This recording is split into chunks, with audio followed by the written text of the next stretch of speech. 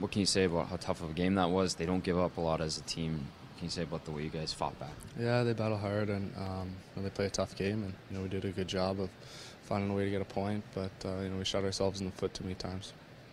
The first four, you almost beat a team turning in 20 really good minutes, which is a good sign, but on the other hand of it, you got to get 60, I guess, right? Mm-hmm. Yeah, you're right.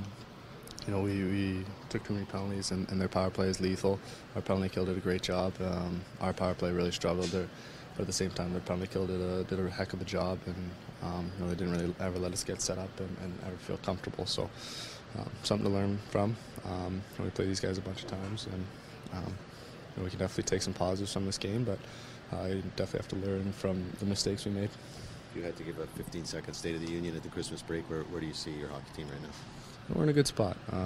If you told us at the beginning of the year that you'd be sitting in second place in the Pacific Division down by 1 point, I think everyone in here would have taken that. So there's a lot of positives to take from our first kind of half, and it's time to enjoy a nice break and get re-energized and refocused and come back ready to go.